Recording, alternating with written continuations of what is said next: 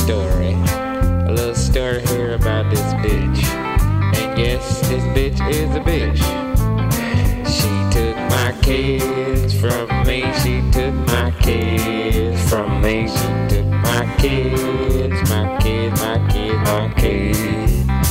She took my kids from me. That bitch took my kid from me. She took my kid from me. My kid, my kid. I went on a vacation, told I'll be back on Sunday. Sunday, I came back on Sunday. No kid Monday, Sunday. I called his school on Tuesday, see what they talking about.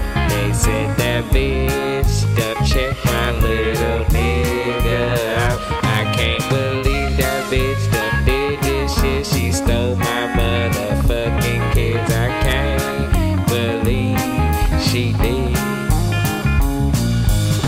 She stole my kids. She stole my kids. She stole my kids. I can't believe she stole my kids.